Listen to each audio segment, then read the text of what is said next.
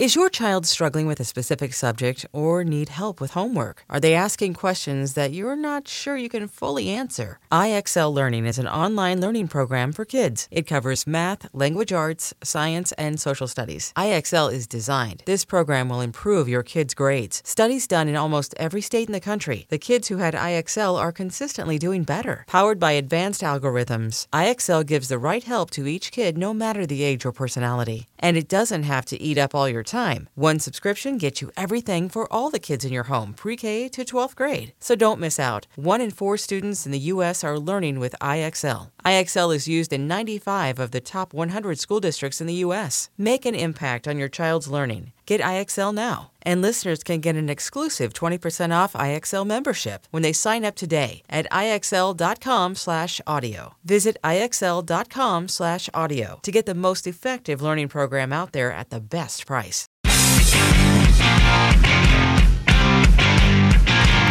Everybody's volume down because it is time for Comic Book Nation, your only show that covers all things geek culture and the official podcast of comicbook.com. I am your host, Kofi Outlaw. Today we are back in the studio with my co-host, Janelle Wheeler. Hello, hello. And Matthew Aguilar. What up? And today, guys, we have some fun things to talk about as we kind of hop, skip, and jump across the culture. Starting right up the top with She-Hulk. So, She-Hulk has arrived, people. It is back to Marvel Disney Plus series. I thought it was coming next week. I had like this, time has just gotten so skewed for me that I thought it was next week. And I was getting kind of chewed out for thinking that we could ever go so long without Marvel content on the screen, which is foolish. And, I admit that's pretty foolish on my part. So that's all good. But yes, we are in the era of She-Hulking. First episode is out.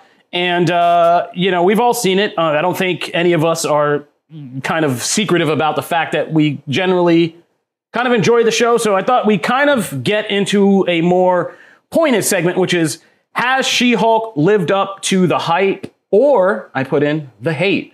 As you know, this got review bombed going into it. Again, we're with the review bombing. So let's just talk about that for a minute, actually. Explain, please. So review bombing, it happens almost exclusively on IMDb. Is before a show comes out, a bunch of people make a concerted troll effort to go in and kind of slam a show and rate it lowly and kind of create a negative impression of said show.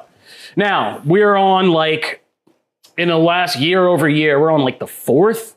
I can make this shorter. Every Marvel property has gotten review bombed except Spider-Man, No Way Home, and Doctor Strange, Multiverse of Madness. Wow. All the rest of them got review bombed. Eternals, Miss Marvel, Moon Knight, and now She-Hulk all got review bombed. Not Loki, I'm just talking from Wanda, year over year. Okay, yeah. Wow. Strangely not What If, but The one that should have. Yeah. I liked it. The one that should have gotten a review bomb did not. And basically, it's never firmly provable. Nothing is ever firmly real anymore. But it's always kind of socio-political motivated. People don't like some aspect of the show. Moon Knight and Miss Marvel, of course, featured characters from North African or Middle Eastern cultures. Eternals had a LGBTQ plus kind of storyline, and that made people say, oh, this is just Marvel kind of doing woke stuff. It's all part of this. Oh, Marvel's going woke in phase 4, post-Endgame, it sucks, it's all this. And She-Hulk, of course, makes the crime of, having those 2 X chromosomes and being a woman. So it's kind of gotten the accusation Hulk has gone girl, but people also try to say, oh, the series just looks bad. My whole thing about this is, I don't know why this is allowed to continue. I get it, IMDb, it helps hype up your site and your user ratings. And as somebody who works in a place who's gone down the dark path of having to seek those user ratings before, you remember those days? Oh, yeah. Yeah, user ratings, yeah, we've been down that path. I get it. You want to get attention to your site and do all that. But it seems at this point, it's almost aggressive to keep letting that happen because you're letting people rate a show that's not out yet, which is the weirdest thing. So how does Rotten Tomatoes does that, right? So they keep it to where you can't unless you're a critic or something like that approved, you can't grade something that is not out yet. Yeah. And then even that is separated between a critic score and then an audience score. Now, but they even get bombed, right? Once it hits public, is there anything you can really do about that? No, once it's public, you can't, and it's hard to separate it because all people have to do is say, it's not because she's a woman, it's because I don't like the comedy. I don't like the CGI. Right. They can just always wrap it in another thing. Of course they can. But when a bunch of people come out at like 3 a.m. dropping 1-star reviews, you kind of get the message. Yeah, absolutely.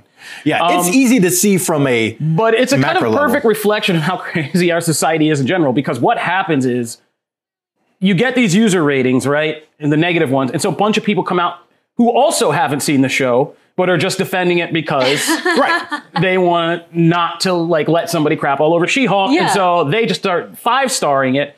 And it's like, I get it, that's the nice effort, but on the end of thing, like when you step back, nobody... You have no accurate representation of what this show actually is. You just have another socio-political kind of extreme divide fight that just is now playing out over view scores. So why this is still continuing, maybe is a question for that other company, because it seems like you're just doing this for the benefit of getting attention to your sites and for the hype. I mean, I wrote up this article about this yesterday, and it always does well for us. So it's at least doing its job of pushing people that way. But so let's talk about how we feel compared to all this noise going on. 5 stars. About She-Hulk. 5 stars. 1 star. 1 star, 5 star, 5 star, 1 star, 1 star, 5 star, 1 star. Okay, no, but in all seriousness, I mean, I gotta say, for me, we're joking, but now I do have to justify my own 5-star thing. I think She-Hulk is very enjoyable. I think the first episode, I've seen for the first 4, so let's just be clear, because I gotta be careful about what I say and don't say. I've seen the first 4, and just my general impression of the show is, this is a great, it is everything that I would expect it to be, knowing about She-Hulk comics. It's a very good representation of the comics. Everything from the meta fourth wall breaking to the kind of in the Marvel Universe, but also making fun of the Marvel Universe kind of position that She-Hulk takes, which is great. And I think one of the best things that made me recommend this to like my wife was like, I think you might like this because it's Marvel, but every time it's like Marvel silly, you have a character who's a girl who's just like, yeah, this is Marvel silly. Like, this is nuts. And it's funny, and Tatiana Maslany is, a boss. That scene gets me. And she just makes this character and ground it. And things aren't perfect. Some of the CGI, especially like the interior when She-Hulk, in this first episode, when it's 2 Hulks in a green jungle, looks great. But when it's like She-Hulk in a courtroom with normal humans, it still kind of looks kind of cartoony. But this is a show about a 7-foot green-skinned woman. Like, at a certain point, I think I was making this off camera, like, you just got to say F it and let it go. Like, how real can we make that? Like, I don't know. How real can you ever make Hulk? I don't know. I never forget that I'm looking at something that's distinctly not real, but I still love it as a character anyway. Agreed. And She-Hulk is already there. And I know as time goes on and they get all the computer models loaded up and people actually have time to work on them, they can just press the download Model 3 button and we'll get over this whole thing. But that doesn't stop me. I love it. And I'm saying after 4 episodes, I think it's the first Marvel true weekly TV sitcom that they can do for years to come and move so many things in the MCU through this show and make it week to week just a like must-see viewing, not because it's one big movie or a saga, but just because every week it's awesome characters, funny stories, and all that. And yes, I'm sorry, Jen, cameos too, because some of the cameos really do rock. But so I'm good with it, and I think She-Hulk is deserving of all the hype it is, and even more so, this should bring more hype to the comics because it is a reflection of what the comics have been doing for years in a somewhat underappreciated way. So I don't know. Yeah, the tone feels totally... I've only read, I think it's 2 that we've done, She-Hulk comics. Yeah, from the newer... And it feels so beautifully aligned. Like, I literally felt like I was, watching the comic book, which is really cool to feel. And, as a woman, I think it's hilarious. I don't think she's, like, over the top. Like, I'm a woman, but I've only seen the first episode. But I feel like sometimes we compensate. Sometimes we go too hard. Like, she's a woman and she has to deal with this... trouble with men all the time. Like, I've seen some people saying that it's like a man-hate show. I hope it's not that. Like, from the first episode, I didn't feel that. Her best friend is her cousin, who's a man, and they're hilarious together. So I'm hoping that it doesn't get too much like, she's a woman. I know she's a woman. Like, Let's just move forward and like get a good storyline. Let's watch this develop. Let's make funny jokes. Let's have a good time. And that's what I had a great time watching. I can only speak for myself, but I can say that I don't think that's a worry. I think there's at least I know there's a distinct difference between a show that's about female empowerment versus man hate. And I don't think one takes the other. Like you can celebrate just everything about being a woman and being who you are and independent and strong without saying it in reference to. Because I know, it's weird that you're saying that. I'm seeing that online. I don't know if everybody can separate that out, but no, there are both good and bad male characters in the show. That's great. Yeah. That's like one of the first tweets I saw. And it's kind of weird to say because I think if there's any criticism of the show in first 4 episodes, it's like that conflict itself is not like the biggest part of this. Isn't the biggest villain that her villain is a woman? Yeah, but it's not even like Jen fighting and being in conflicts and beating up somebody and winning every episode is not how this show kind of plays out.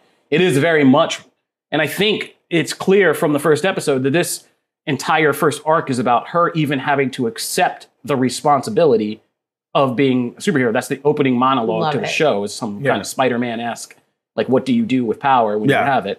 And I think this is going to be about her figuring that out. So I don't know how much you can man-hate, because I don't think there's like a whole man beat up thing component to this. It's more about Jen just figuring out how to kind of balance these new circumstances of her life. I also loved all the references to Tony. Like it really got me in my feels. There were so many like moments of missing him, and it like resonated with me because I feel like it's been a little while since we've touched on those things because of like WandaVision and, you know, Moon Knight, and I haven't really like mourned our crew in a long time. So it's really nice to see that. I liked that part. You know, it's funny you say that because I think I actually really enjoyed that. I'm not one that's like overly, you know, like, oh, I miss the crew. I miss the original team. Like I'm good with bringing new characters in. I'm good with keeping that fresh, right? And also because I like a lot of those new generation of heroes.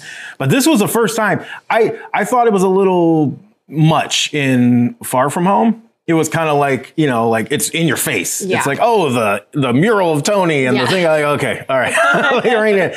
And to me, like that was in the grand scheme of things, that was a very new relationship, like a new friendship between Tony and Peter. This is different. So and it's also just far more subtle. So when Bruce says that of like, oh, like we were supposed to, and it's just quiet. They let it be quiet for a minute and they don't, and for a lack of a better term, they don't MCU it. They give it a second to breathe and then you feel that. And I felt it. And also it's just like, oh, Bruce and Tony, yes, there was a genuine friendship there for a long time in the scheme of the MCU. Obviously. Yeah, that quote spoke to me. Like, cheers to a good time. Yeah, you were tweeting about that. I was like, are you okay? Mike spoke to me with like COVID times and like loss of family members. I was like, yeah, you know what? I relate to that. Yeah, everybody else is clinging to the sexual content. I erased my DM and was just like, because I was like, are you okay? That was a great moment. Also, I will say, look, Smart Hulk. This Hulk is my favorite Hulk. Me too. I don't like, and so like when he starts out, ironically, when he starts out as like Bruce. You know, there's like, I was like, oh, like I knew from the trailers and stuff we get him here. It was nice to see it was wrapped up so quickly, and then he was back to this because it's my favorite version of this character. Me too. And them interacting and all the fun little, you know, I don't have to stress about that. And he keeps being surprised, and I just love that. The whole add it to the binder thing. Oh, I got to add it to the binder. I just like all those. So good. I mean, this is essentially if Marvel and Boston Legal made a show, this is what this is. And I love that because that is what a lot of the comics, not all the comics runs, obviously. Yeah. A lot of the like newer Avengers stuff isn't that. It's very much leaning into the Hulkness of it. But the ones I love, the She-Hulk eras I like, are this. And it's just, I think you said it beautifully. They capture the comic and the feel and the vibe brilliantly. I think it's just fun. This is also to what Kofi said. Anissa has been looking forward to this since she saw the first teaser. She's just been like, oh, that looks fun. And I think this is going to actually capture a wide audience. And I think it's going to be great. I rewatched it with my 4-year-old son who was initially, because mostly get him on the right path, he was like, he saw a girl Hulk and he was just frowning at it. And I was like, okay. And I just started it. And then like slowly but surely, he just kept creeping over closer, sitting down. And then by the end, he was just like, oh, sure, She-Hulk the best. He was like all psyched. So he's all in. It's awesome. Yeah. He's all in. But I think it's going to have a couple things this week. But I think it's going to have that wide appeal. And also, too, as we get into other characters and things down the road, the trailer hints at all that stuff. I wouldn't say it's like my favorite. I mean, I didn't come away from the episode and go, that's my favorite MCU show. To me, like, a couple others might still be above it, but I'm also going to let like with all those, I will take it on once the full complete run is out, then judge it.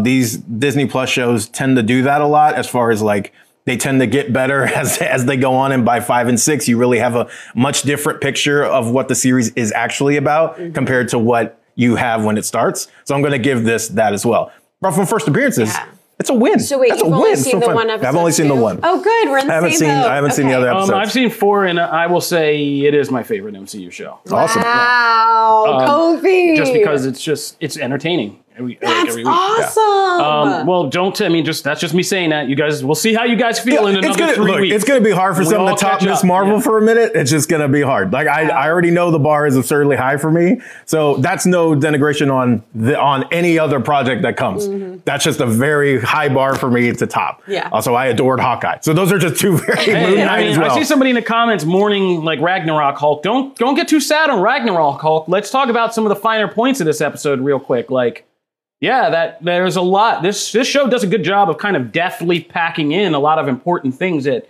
without making them feel important. But yeah, there is that origin scene, the flashback, and how She-Hulk got in that situation is kind of curious. Yeah. Because there is that spaceship, when that was a big spin out from people being like, what's the deal with that spaceship? Yeah. And it's like, yeah, that looks like a Sicarian spaceship, right? Yep. So yeah, we might not be done with all the Ragnarok Hulk fallout yet, so very true. Everybody chill.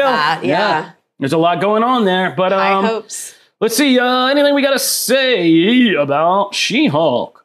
Did you guys like this? Okay, so you both are cool with where Ruffalo's Hulk is. You guys are Hulk? 100%. Love it. Yeah, I think this episode did a lot to kind of sell Smart Hulk as a better character, because we only got that little time in Endgame, and then he's just been kind of in the peripherals and showing up in like Shang-Chi and all that. But yeah, this was a good thing, and yeah, I mean, there's even a bruh he throws in there at one point.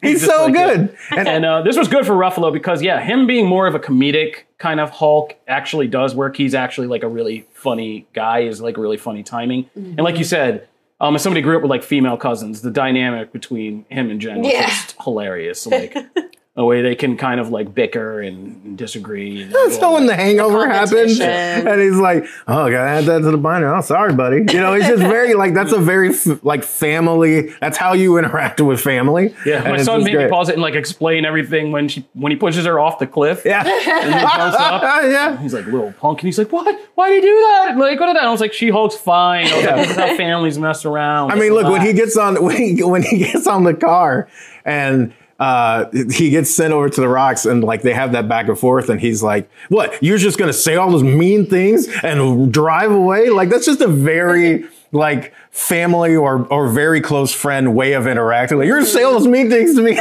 and then leave. You suck. You know, it's that, and it captured that beautifully. So I'm very excited to see more of her in the courtroom in this kind of post first episode space. I am excited for that. But I loved all this. I thought it was so fun. Like Ruffalo did such a great job. Responding to some comments on the YouTube page. Emma, awesome. You won't be disappointed. You will not be disappointed at all. Yeah, that's a good one. And also, yes, let's talk about that post credit scene. So before the show, we were talking. Oh, God. We're talking. Janelle Wheeler whose impending nuptials are coming up soon. Yep. Talking about her, fiance Max, and saying how much he reminds you of Captain America, which is a timely reference. So let's talk about that post-credit scene that we knew was going to set the internet on fire. We here at the comic book offices have been chomping at the bit to get to this moment, because we answered an important question in She-Hulk's post-credit scene.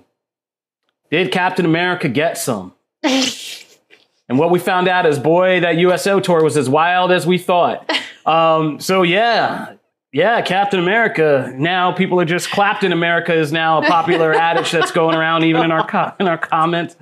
Yeah, well, my favorite thing about this, though, I don't know if you guys have seen, is the actress who plays Star-Lord's mother. I think her name is Laura Haddock in Guardians of the Galaxy 1 and 2. Mm-hmm.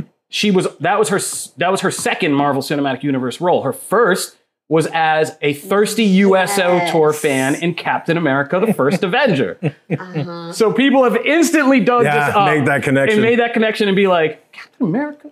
Star-Lord's grandma? Like, is he like Star-Lord's granddad? Which would be kind of funny. And explain a lot. So, you know, a super soldier serum, boy, it hits different. But yeah, that's good. Marvel bit casting. You think it's all good when you just put somebody in. You're like, nobody remembers that. And then it's all connected. It comes back to bite you. All these years Captain later. America is connected it to it all, apparently. So yeah, don't tell Peggy. Oh, don't tell Peggy. Also, Chris Evans likes the show, so I think it gets his full support. Yeah, I think in a way he's supporting that. He's filling the narrative. I think he just wants to let it know that Chris Evans F's. Yeah. Stop it. Probably. No, I'm sorry. We knew that. We knew that from his photo collection. Yeah, I was going to say, when was that ever a question? All right. I think we're turning into a different kind of show. Oh, boy. Yeah. So good. Oh, we've been on for longer than 11. Twitch, you're killing me. We've been here for longer than 11 minutes, correct? Oh, yeah. Yes. Yeah, okay. Twitch is having problems. Yeah, Twitch is still having problems? Yeah. Oh, man. I always look at that. Yep. That's Okay, there we go. But, all right. That's a good place. Anybody have any wrap up on She-Hulk? Did you guys want to? It's just great. It's good, man. Love it. Can't wait for episode 2. Oh, I thought it's funny. I like that they released this back to back with Ms. Marvel because it's kind of a funny thematic connection these two have in being like diametrically opposed. Like Kamala Khan is this girl who very much wants to be a superhero. Yeah. Is like the fangirl of Marvel. And that's what makes her fun is like her knowledge of Marvel Universe and lore and being able to reference all that. Whereas Jennifer Walters is like the complete opposite. Yep.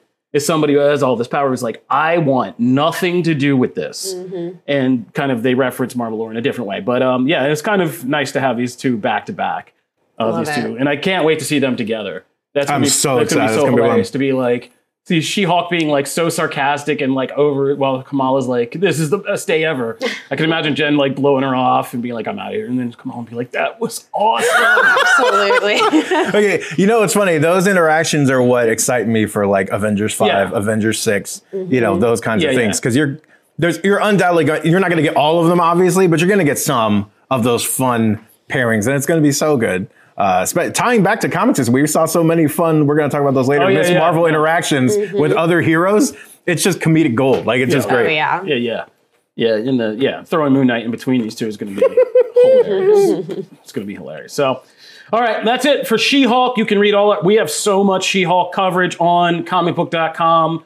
Marvel, we'll be following it every week. There's also our Marvel podcast Phase Zero that will be doing live kind of wrap up shows after each episode where we get, you know, the benefit of a little time to process and do all the other things we got to do. But check out all our coverage on comicbook.com, Marvel, and also subscribe to our Comic Book Nation YouTube page. If you haven't, we've started throwing up some pretty good videos, Marvel and DC related, and we're going to get a lot more stuff coming. So for now, we're going to take a break, and when we come back, we're going to do a new kind of segment where we're going to be doing a little bit of a debate between two big shows, one of which just recently ended, and we have a new segment called Quick Shot Content. We are going to share with you guys just some quick breakdown fashion about things we've experienced because we've decided and had meetings. We cover so much as the only show covering all things geek culture, but it's so hard to filter it all into a show for you guys.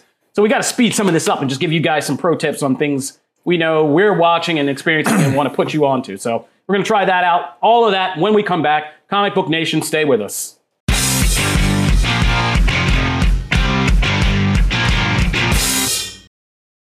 Knowing how to speak and understand a new language can be an invaluable tool when traveling, meeting new friends, or just even to master a new skill. But it's not always simple when you're bogged down by textbooks and structure classes. That's why so many people trust Rosetta Stone. Rosetta Stone is the most trusted language learning program, available on desktop or as an app. It truly immerses you in the language you want to learn, like Spanish, French, Italian, Chinese, and more. You won't just be studying English translations. The Rosetta Stone intuitive process helps you pick up a language naturally, first with words, then phrases, then sentences. Don't put off learning that language. There's no better time than right now to get started. For a very limited time, listeners can get Rosetta Stone's lifetime membership for 50% off. Visit rosettastone.com/rs10. That's 50% off unlimited access to 25 language courses for the rest of your life. Redeem your 50% off at rosettastone.com/rs10 today.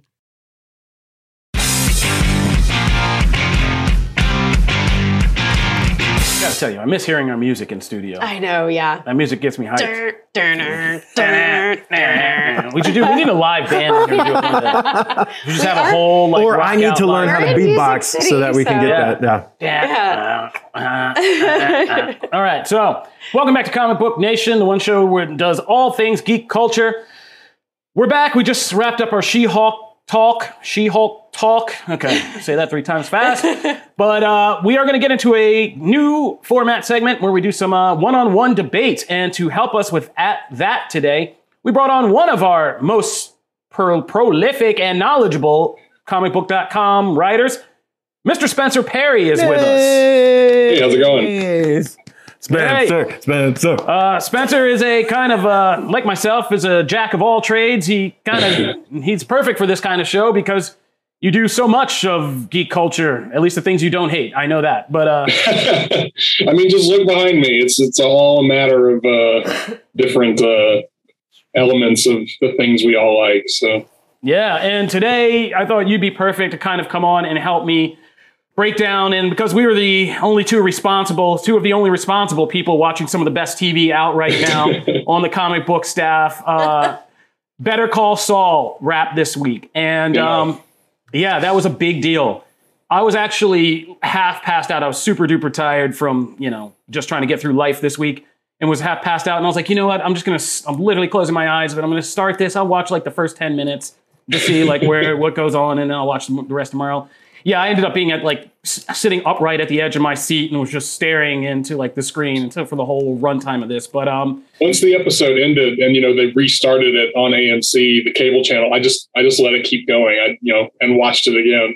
Man, I miss having cable for that reason sometimes. But yeah, I would have done that too, just to I might have just gone on Netflix and started the whole thing over if I had, and I might do that too soon. But yeah. We're not here to sing Better Call Saul's praises. I know you loved it. I know I loved it. Sure, yeah. So the question I wrote up as a feature, and I just wanted to talk about is people have been pulling this chain for years now, but now it's actually official because both shows are over. Spencer, how does this show stack up against Breaking Bad? And I think I asked that question like it's simple, but it's very much not a simple question because Better Call Saul is both a prequel, interquel, and sequel to Breaking Bad and the events of one of the best to ever do all 3 formats, I argue. But it's a very different show than Breaking Bad. And right. I think there are different elements in which both of them kind of take a lead over the other for different reasons. But before I continue droning on, Spencer, what's your take on it? It's the difference between deciding, picking a 9.8 versus a 9.9, and I won't say which is which, but like they are both so good, and like you said, they both do their own things so well that it's hard to like pick one over the other. But I do think that there are times where Better Call Saul, the deck was stacked against it at every point more so than Breaking Bad, in that prequels don't work most of the time. They answer questions that we didn't want the answer to.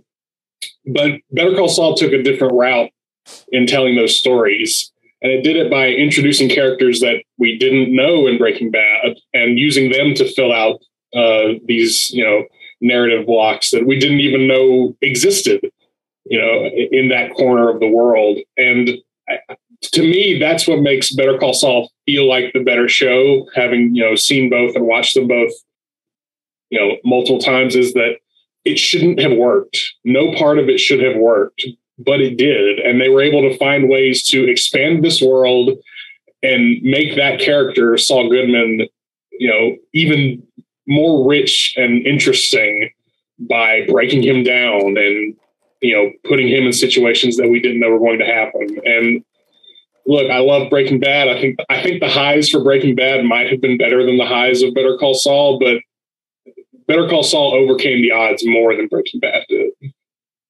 I think that, that's a great point, which is that when people heard that, and I remember back when they heard that Saul, of all people, was getting a spinoff, everybody was like, what? Like, yeah, that was one of those what moments that had us just kind of like, really? That guy, the TV shuckster lawyer? Yeah. And I think that's the miracle this pulls off, is it's not just like a prequel, sequel, or interquel to Breaking Bad. It actually does the job of what you want a prequel to do, which is not just fill in expected plot points, but completely kind of transform your understanding or point of view of the events you saw in this other story, right? And that's what Better Call Saul does.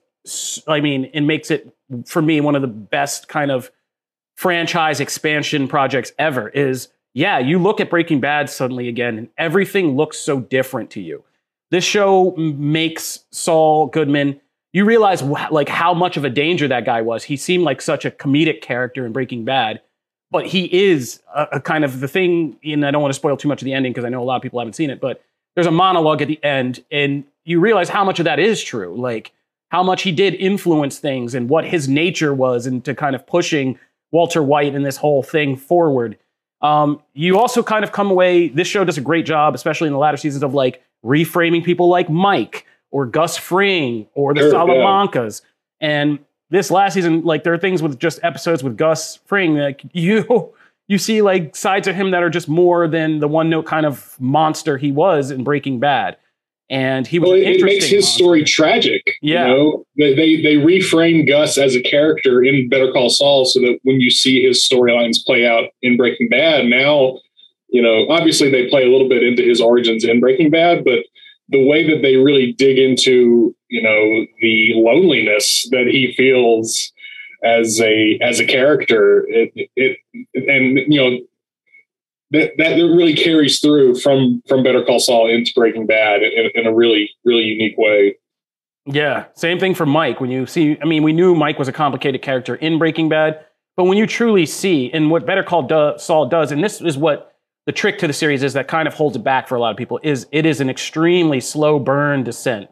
Sure, yeah. Like the first seasons are legitimately Saul or Jimmy McGill trying to be a good person, but having to realize like his nature kind of, and that's the whole crux of this series, is Walter White's a guy who was a good guy, but kind of got caught up in his own squandered ambitions. He didn't get to be as big as he was. He finds out he's dying, and then he goes kind of crazy with trying to be big after that.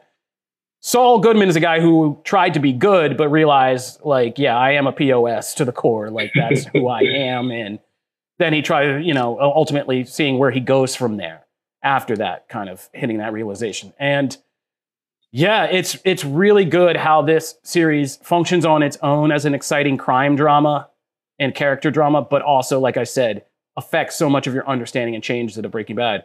It also makes Walter White look like kind of a real monster as compared to the people the show Breaking Bad definitely did that to an extent, but but speaking of Walter, another like point you have to give to Better Call Saul is like the way that they were able to incorporate cameos of characters from Breaking Bad so seamlessly and told so well. If you think back to like the way cameos are done in like Solo or Rogue One, and they really are done just so you can point at the screen and say, "Oh, I know who that is." But in Better Call Saul, they build, Huel and what are we not going to spoil anything about the finale? There's characters from Breaking Bad that appear in the series finale of Better Call Saul, and it's built into the narrative in a satisfying way. Oh yeah, one that just tacks on to the ending of Breaking Bad in meaningful ways, as opposed to just having Walter White appear just because we want Walter White to appear. Yeah, there's two scenes with, and it's not a spoiler that Walter and Jesse and Pink. Sure, I was thinking of someone else. Okay.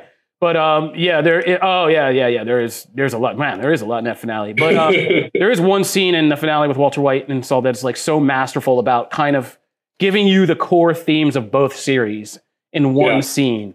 And they're talking about regrets, and that's the thing I was saying that made me like look at it and be like, oh yeah, Walter White was a guy who spazzed out because he had this massive ambition regret, whereas Saul was just always this kind of guy, and it hammers home that line like, oh, you're always like this, and hearing it from him in the moment. It's something we heard across the series, but that's like when you realize like that's where it hammered home. But like, yeah. And there are just episodes of Saul that will haunt you even more so than Breaking Bad. Now, what I will say, because I feel like we're just praising Saul, is Breaking Bad is infinitely easier to get into and watch for most people because it is this just hit the ground running, your back's always against the wall kind of crime thriller. So it's more easily digestible. It's really hard to digest Saul as something exciting if you're not already committed to the universe. And I would think it's I don't know if you can ever go backwards and like watch Saul first. I don't think it works like that. But yeah. No, because the first episode of Better Call Saul ends with Tuco Salamanca appearing, and that means nothing if you haven't seen Breaking Bad and know who that is and how crazy he is as a character. Yep. So you have to watch Breaking Bad first. Yeah. But it helps that Breaking Bad is a roller coaster, and then Better Call Saul is the ride home where you get to decompress and on a character level, I don't think there's any comparison. Better Call Saul is better. I mean, just if you hold up just Kim versus like Skylar White, like it's clear the evolution of kind of character and kind of character building and conception that goes on between these two shows. Because there are a lot of one-note characters that Better Call Saul makes infinitely better. Like I said. So, yeah. All right. Well, I mean, my recommendation in the end is always watch both because these are together. This and even El Camino form a pretty good universe that has so much interest and depth of character and makes, the dark side of the crime world some of the most exciting and interesting stuff you're going to see on TV. So I say watch both. And I think they're both on Netflix right now. So, now's a good... I think so. The final season of Better Call Saul may not be there yet, but it should be. It will be soon, yeah. So, Better Call Saul is definitely a binge one you should probably binge because, I'll tell you right now, Gus and them don't start showing up till about season 3. So, get down, binge it. But you need those first 2 seasons to kind of understand where things go. But, all right, that'll do it for that. Spencer, you have any final words for people? I would say I would be surprised if they ever did another show in this universe. But my pitch for if they did one would be Jim Beaver's arms dealer character. Oh, yeah, he's good. That's the show I want to see. Yeah, he goes around to him. I would like to see him and, but we lost Robert. Oh, that's right. He's died. Robert Forster's dead. Oh, man. He's no longer with us, sadly. But that would also have been a great show. I would have loved to see just the whole kind of like support network for these. Yeah. Just like all of them, like Jim Beaver's character meeting him and having a beer after behind the vacuum shop and all that. Yeah. All right. But thank you, Spencer, for jumping on and helping us out with this. We're going to let you go because I know you're always busy. I mean, how's that House of the Dragon? You've seen that yet? I haven't seen anything of it, no. I was hoping. All right. I know you do everything. But all right. Thank you, Spencer Perry. Thanks, man. Seamless transition back to studio. Oh, all right. That was great. Yeah, we can do stuff. People can get a break. We don't have to make us stare at us walking at our shoes. It's great. We're coming along as a show here, guys. All right, that's Breaking Bad versus Better Call Saul. You can find my article about that on comicbook.com. On TV, Spencer also has great breakdowns from the end of Better Call Saul about Breaking Bad, Easter eggs, and a bunch of stuff that help you really kind of understand it better. So check all that out. All right, let's do some our next segment, quick shot content. So this is where we're going to take just rapid fire some things that we've been seeing that we want to share with you guys that we may not have all the time in the world to go into. So this is breaking down by who's seen it, who can talk about it. And the first one is, of course, all three of us. We've all seen the new Netflix kind of hip-hop themed vampire movie Day Shift starring Jamie Foxx. Dave. Yeah. Starring Jamie Foxx. Man. Matt, no one heard that. No one heard that. Technical difficulties getting I turned it off so you wouldn't hear my click-clackies. Oh, that's all good. So, Day Shift. Let's talk a new Netflix hip-hop theme movie, Day Shift. Matt's very excited about this. I'm more surprised that you're not. How are you not? I thought it was okay. I thought it was good. Boo. It's made by a stunt performer. I forget. I don't have his name in front of me, but he's a long time one of the most famous stunt performers in Hollywood. Worked with like David Leitch and John Wick guys and all that stuff. And this is his directorial debut. He called in the favors. And I think the main selling point of Day Shift is that it takes vampires and uses them and fighting them with these extreme kind of creative action scenes that are a lot of fun. Mm-hmm. And there's even like Scott Adkins in here playing this broed up vampire hunter with this other guy, and they have a whole crazy sequence. They are amazing. I need a whole show around them. Yeah. So like, and so there's great action sequences and fun, but other than that, I mean, as a director, like, look at that. I mean, some of the scenes for like character development and all that stuff are pretty rough in Day Shift. Like, some of the acting is pretty rough. Are we going to do spoilers or no? Yeah, I mean, no, we're just doing kind of quick things. We're trying to get people to see these things. Okay, so we won't talk about a thing that we have some contention about. However, next week, I want us to circle back to that so we can talk about stuff revolving around Snoop Dogg.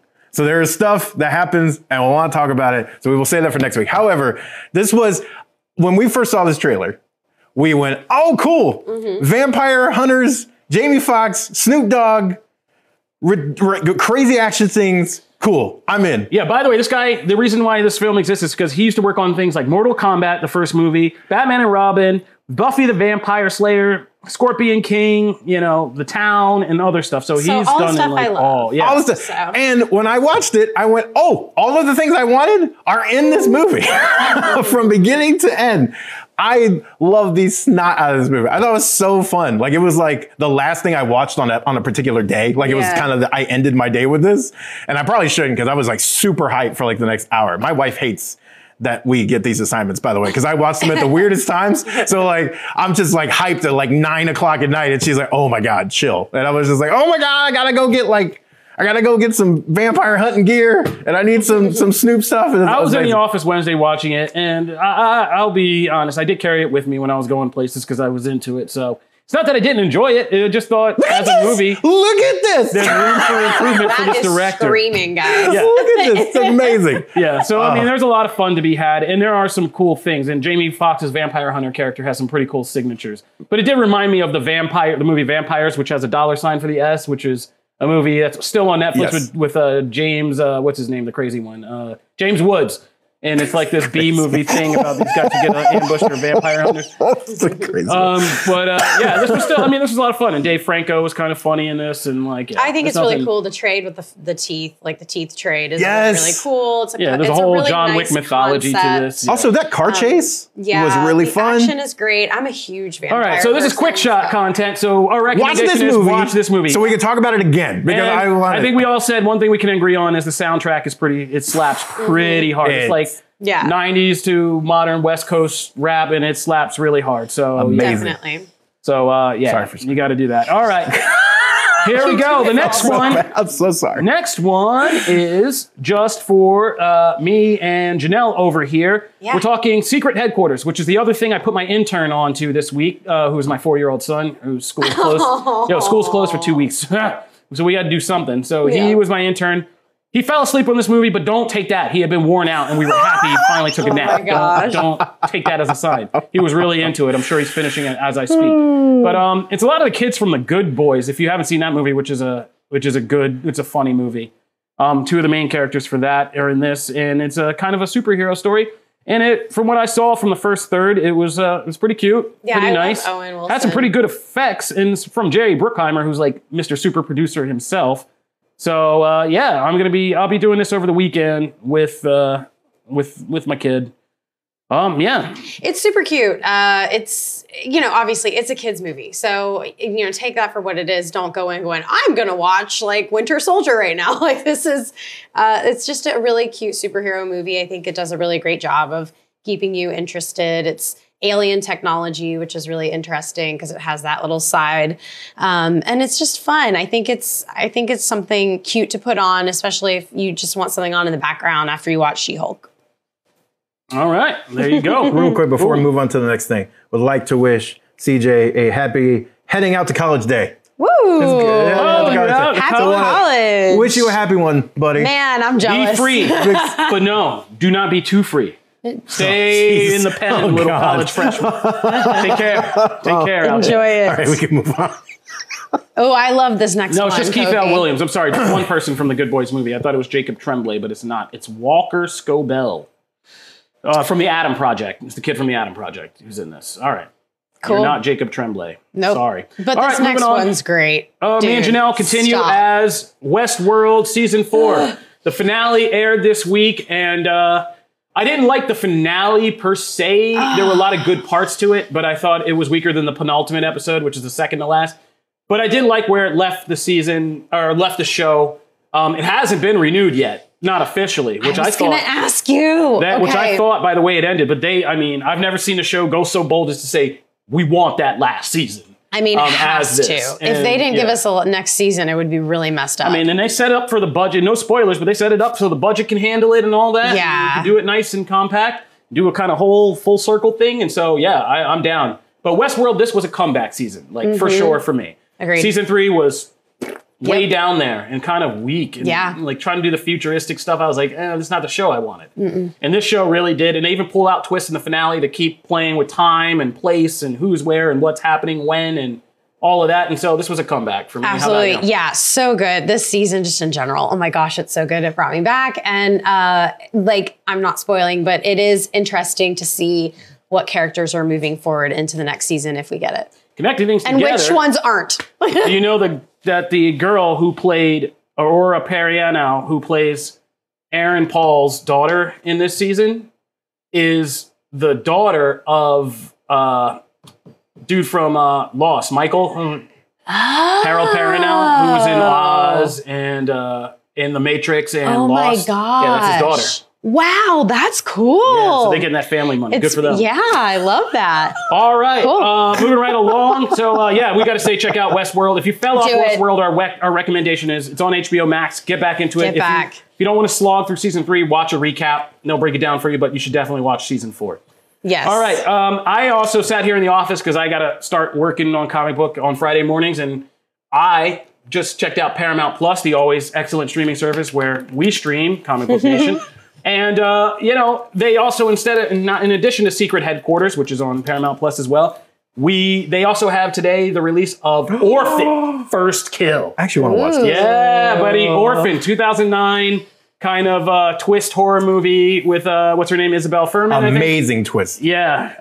A young actress who's pretty much amazing in everything she does is back for this kind of prequel story to Orphan.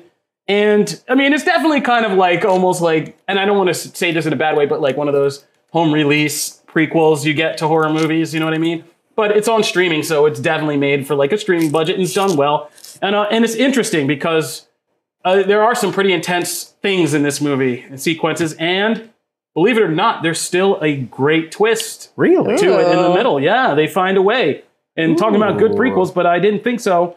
Isabel Fuhrman, yeah. So she was in the Hunger Games and all that other stuff. But yeah, I was like, okay, well, I was like, because that was my question. Like, Orphan kind of works on the twist and you not knowing it. Right. So how do you do a prequel? But boy, they find a prequel. Really? Wow. Oh, you've enticed me. Okay. And there's a scene where it turns and you're like, wait, what? Like, oh. Oh, man. So, yeah. And it stars Julia Stiles and some other people, but it's good to see Julia Stiles back. Yeah, that's awesome. Yeah, she's awesome. Okay, I didn't think, because that was my question, it was such a killer twist. This is such a killer twist. Why do I need yes, it would be interesting to see how she got to that point, yes. But like, what is really going to surprise me about it? Oh, there's a surprise. I am intrigued. This is awesome. Surprise. So if you're looking for something horror, Orphan First Kill, Paramount Plus. And these are just shout outs now. This is all the stuff we watched. These last two are just shout outs. Sandman has bonus episodes. We were going ham for Sandman like a week ago. There's bonus episodes. I've seen the first part because there's a 15-minute one and like a 30-minute one. When do they drop? Are they out now? Today. Oh my gosh, they dropped today. It's like a Beyonce album, yeah. Neil Gaiman was like, sprinkle some of this. Let's go. Sandman. Yeah, and it's called Dream of a Thousand Cats, which is this beautiful like, if you're a cat fearing person, this is not for you, but it's a beautiful hand kind of like almost oil painted animated sequence about a cat who kind of meets with Dream about some business. Cool. And oh man. Yeah, and the other one is called Calliope. Calliope, I think is how you pronounce it, the Greek name. And it's kind of another story about one of the other, like a muse. Got you. From the other side. And so I'm just starting that one. But those 2 episodes are now out on Netflix. So if you've been loving Sandman, they gave us more. Yes. And the Cats one, like I said, will haunt your dreams. Ooh. Even if you're a cat lover, you're going to start looking at your cat a different way after that episode. Yeah, it's intense. Oh, and man, I am excited. We're going to be doing more anime, manga coverage on this show. So get ready for that because it's gone mainstream, guys. Anime is mainstream as hell now. So I've been holding back, keeping my mouth shut because I love me some anime. But I'm going to start forcing these two. And I think we're going to start with Dragon Ball Super Superhero. Deep into the pool. Which is now out in theaters, but it's also been called a great jumping on point for new Dragon Ball fans. Yeah, Summer of Gohan, baby. So yeah, Dragon Ball Super Superhero is now out in U.S. theaters, and it's expected to do good business this opening weekend. So I think I'm going to try to get these two and force them to go see that, and so we can talk about it here with you guys. Start breaking into some of this anime. I'm actually very excited about this, by the way. And yeah, new chapter of Dragon Ball Super is out right now, and we're hyped in the comic book office because it is a serious game changer. It's ending one arc, setting up the next arc, and yeah, another milestone, big transformation for the Dragon Ball series. If you know, you know. So be sure to check that out on Comic Book Anime. Now, let's get to comics. Let's finish out the show with some comics talk. All right, so we're going to start with some really fun comics this week. We're going to start with Batman the Knight. Oh, yeah. Number 8. Oh, we're coming to the end of this, and it makes me sad. Yeah, me too. Because I've loved the series so much. But we're dealing with Batman the Knight. And also, this ties together some... by the way, spoilers incoming for these next 3 books, because I can't really talk about them without talking about spoilers. So we really, of course, there's been this growing thing since about 2 issues ago with Anton and this kind of split and their friendship and him kind of going a different way and all these things. And Bruce keeps training with these various masters. And you see, you know, it's like Anton's around, or at least that's kind of the hint it gives. But then we asked at the very beginning, I think it was like a couple issues in, we asked about, well, who is Anton? Like, who is this guy? And here you like really get like full on confirmation that Anton is Ghostmaker. That Anton is Ghostmaker. And it's like, oh my God, yes. Awesome. So excited. Oh, it makes me so happy. That's my question. Was this Ghostmaker? Look, that is the impression it gives. Yeah, the mask, right? The mask. And also in that other city, they show him standing up there as Ghost. So that is what I assume. Is this our official Ghostmaker origin? I think this is. Now, I could be wrong about that, but that is the impression it gives. So, because I was kind of confused for a minute, because when Bruce is in the city, and it's Metropolis, and they show him in the city, and Ghostmaker is standing up on the thing in full costume. Yeah. I was like, okay, well, they could be, maybe this is one of the places he went, and like Anton was still kind of hovering around. But then when they're in the car, at the very end, and he's wearing a mask that like looks very much like that. I'm like, okay, I don't know how you get around that. So I think that's what that is. But even just taking that outside of it, every single master that he seeks out brings something really just interesting to the table. This is all about the mind, getting like essentially being able to control your own, not just emotions, but like control the serotonin, like that's running to your brain. Like this guy can do all kinds of really crazy things. And then he also can screw with Bruce in a way that others can't. And there's some I got really freaked out for a minute. Like there's a reveal kind of later on. I'm like, oh my God, did that happen? And you don't know whether it's playing with his mind or whether it's real. It's a bunch of great stuff. But yeah, the end, having those two come together, and then we're heading into this final thing with Ra's as the last kind of piece to this puzzle. Yeah, I mean, it was amazing. I mean, I started looking at this and Chip Zdarsky just doing his own interpretation of like Batman's training years, which is something we've all said like that would be cool to know more about. But now it's looking like, yeah, this is a major kind of puzzle realigning. And it also is interesting because Anton was a classic Batman character. Like there was the character name, yeah, and there was like this vague history about him becoming a villain and all that. And so if you spin that into Ghostmaker, that's good cleanup right there, and tying this into an official kind of like canonized history of what Bruce did to become Batman, and tying it all together. And not messing with anything that James did when he was initially revealing his stuff in the past. It doesn't like affect that in any way. It just builds on it. So I think it's really good. But that's cool, and it's interesting, and it makes me even more interested now in like Batman and Ghostmaker's kind of dynamic together, which has always been kind of like weirdly, kind of like a friend, kind of like an enemy, kind of like a lover, who kind of like a little weird. So yeah, it's going to be interesting, and it makes Ghostmaker at least one of those Batman characters I feel like is going to now stick around and be lasting and be tied to the lore, which I'm all about. Yeah, so I love that character. Yeah, me too. He's grown on me. Janelle, what'd you think? This is just such a good series. Like, I've been burned out on Batman. You guys know this, and this has like resurrected my love for Batman and all things Batman, and it's good because I'm definitely burned out on Joker, so I'm glad that I like Batman. This would be, Kofi has said this so many times, a show, like a TV show out of this would just be like phenomenal, and like this story is so good. Like, if you don't read comic books, you should definitely read this one. Agreed. It's gonna be one hell of a trade, man. And like, there's no Batman in it. You know what I mean? It's just nuts. And like, that's the formative idea, but like, he's not Batman yet. No, it's a Bruce Wayne story. It's awesome. And it's exciting as any Bruce Wayne story I was reading. And again, I've been eating crow a lot. I ate crow on Stranger Things real hard on Stranger Things. Oh, that's right, because that first issue, you weren't hyped on this. No, I said this was kind of like the most boring Batman story I'd had for the first issue. And then ever since then, I've been like, yeah, not a lot of things aging well. DC's going to do better in 2022. Stranger Things has lost it. Okay. No. Batman the Night is just a kind of throwaway on the DC thing. one, you're not alone, okay? You're out in that, we're all out on that tree with you, okay? Especially me, all right? I'm very much out there. Yeah, staying away from casinos till 2020. But this has been stellar, and like Janelle said, whether you are a fan of Batman or comics, or even if you're not, like if you're just a fan of broad things, read this, because I think you will find a lot to really enjoy and maybe get you onto the Bat. Because to be fair, like Janelle's like, I'm burned on Batman. The reason why is because there's like 90 Batman things that come out every month, it feels like. And the crossovers and the events, like he is everywhere. Movies, TVs, whatever. But it's amazing what they still can do with the character. Damon Gray says, it's amazing what Chip is doing out in the middle of the Canadian woods. Yes, it is.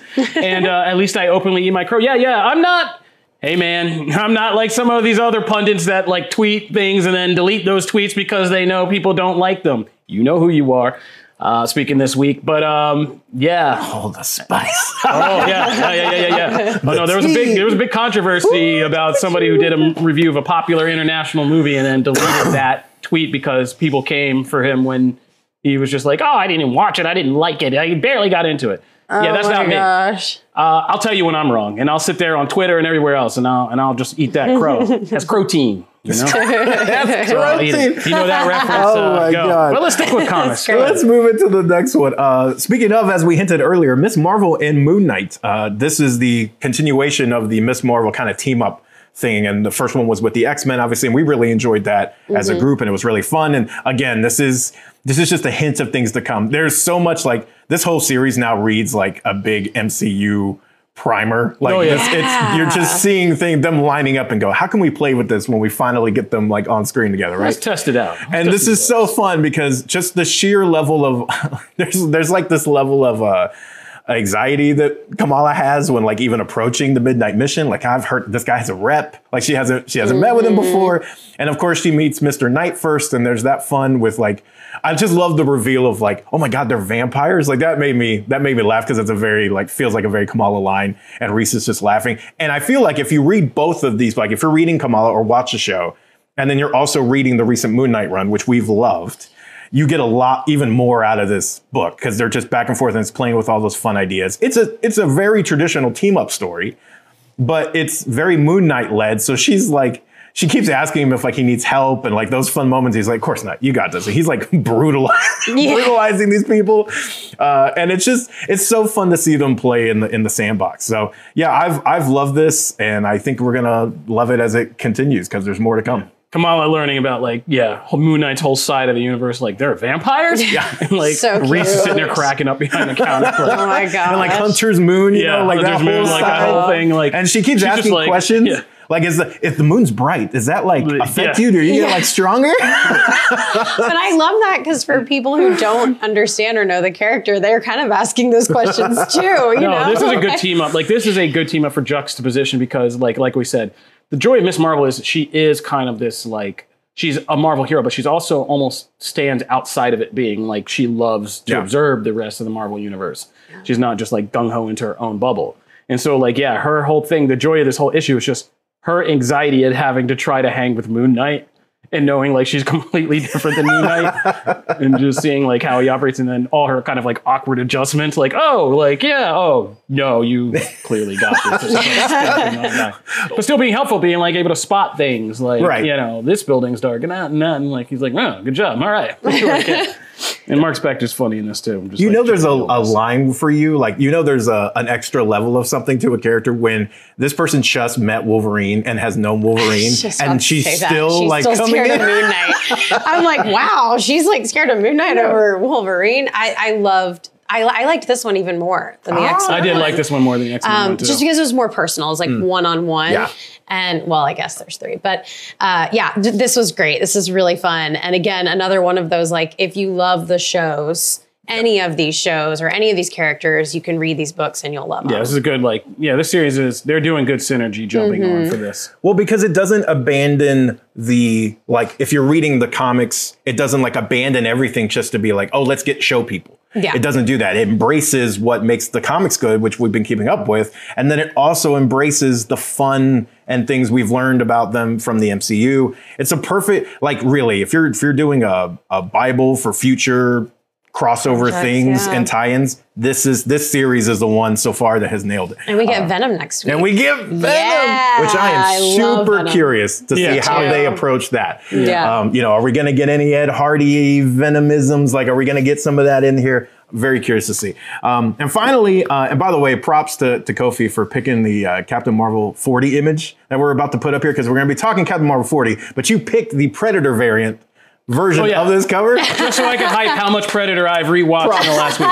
I've watched Predator, Predator 2, AVP, Predators, and The Predator. I'm not seeing AVPR. I'm not ever watching that again. Great. But like props, because I pulled it up and was like, oh, nicely done. Oh, yeah. And these covers rock, by the way. The Predator covers are awesome. Mm-hmm. And then over on the DC side, actually, there's a whole 90s variant cover thing for all the DC books that are coming. That's like right up my alley. So this one is actually not the formal conclusion, but the kind of penultimate of this arc.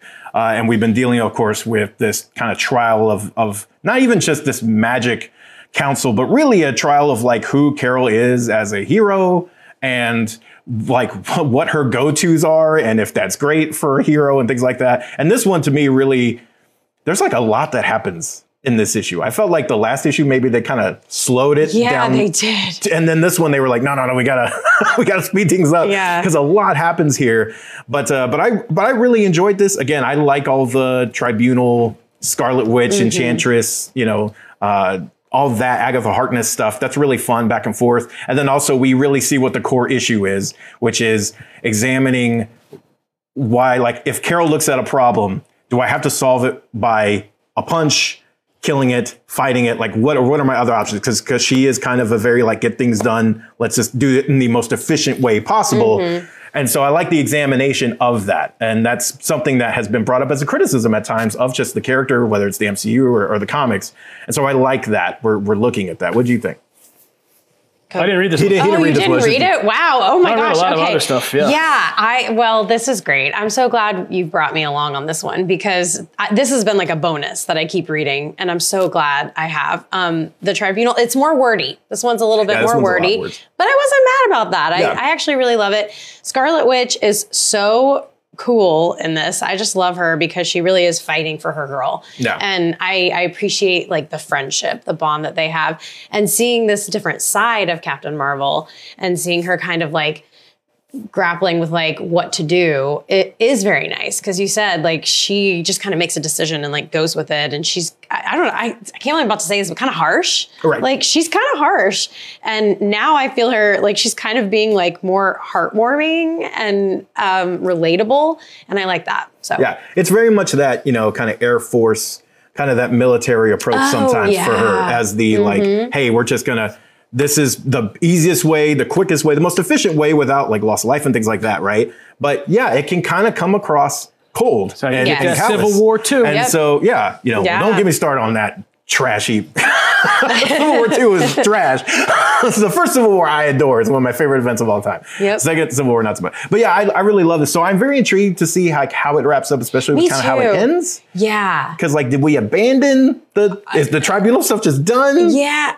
I don't think it is. Okay, it kind of, if it is, it kind of ends abruptly. So yeah, I hope we tie it in a bow. One comment, Matt, for you is somebody in the comments said, I would like, Damon Gray. This makes me want Kelly Thompson to write a Scarlet Witch / Magic series. Look, I recently there was a fun thing of like nominating like creative teams for like for 4 of the main books, which was like X-Men, Avengers, and things like that. I want a Kelly Thompson Avengers run. Number one, her West Coast stuff was great, but like Black Widow, fantastic. Captain Marvel, fantastic. She runs with characters and can really explore different aspects of them. So I think a Scarlet Witch in her hands would be amazing because like Janelle said, she's really, there's a fun and like something I didn't think the Trial of Magneto captured at all. There's this fun and really endearing vibe to her that gets lost a lot of times because people focus on the powers and not like the person. So I think Kelly Thompson could absolutely kill that. Also, yeah, it is surreal looking at Captain Marvel literally burning her arms off. My gosh, that was very intense. That is wow. Like flesh dripping from her arms and bones. Yeah, somebody said goopy Captain Marvel, and I did not know what that meant. I didn't touch it. Was really I was just like, intense. Could be a lot of things. It was intense. Yeah, it was intense. Really cool. But really cool. Yeah. Yeah. So that's comics. All right, like I said, also on the manga front, new chapters of Dragon Ball Super and Boruto are both out, and they are both game changers with some big villain reveals. So check that out on the comic book anime side, and Comic Book Comics is always popping, so check that out as well. This is Comic Book Nation, your only show that covers all things geek culture, and the official podcast of comicbook.com. I am your host, Kofi Outlaw. These are my co-hosts, Janelle Wheeler and Matt Aguilar. You can always find us on the socials like the Twitters. Our handles are on the screen, but if you're just listening, I'm at Kofi Outlaw. I'm at Matt Aguilar CB. And I am at Janelle Wheeler. And that'll do it for this episode. We want to say, please do go to Comic Book Nation YouTube, where you can subscribe and find, we're dropping original videos. We're going to be there's going to be a lot of videos of us going off about things in the future and kind of like, we're going to be firing hot. That's where we're going to put all those hot takes out there. I don't know what you're talking about. I'm very quiet. Yeah, we'll see. You already got a Batgirl video out there, just already going off about the Flash movie and stuff. Check out Matt going on about how we still have a Flash movie when Batgirl can't exist. I just did a whole breakdown of every MCU Phase 5 project, and we got more fun things on the way. So subscribe to Comic Book Nation YouTube. Subscribe to us on your favorite podcast platforms as well, and check us out here every Friday. I know there's been some podcast shifts lately in our little comic book podcast league, but we're going to be staying on Fridays to catch, She-Hulk when Andor comes out, the new movies that come out, all that stuff. So we'll be here on Fridays. That'll do it. This is Comic Book Nation, and we'll see you guys next time. Peace. Bye, guys. Deuces.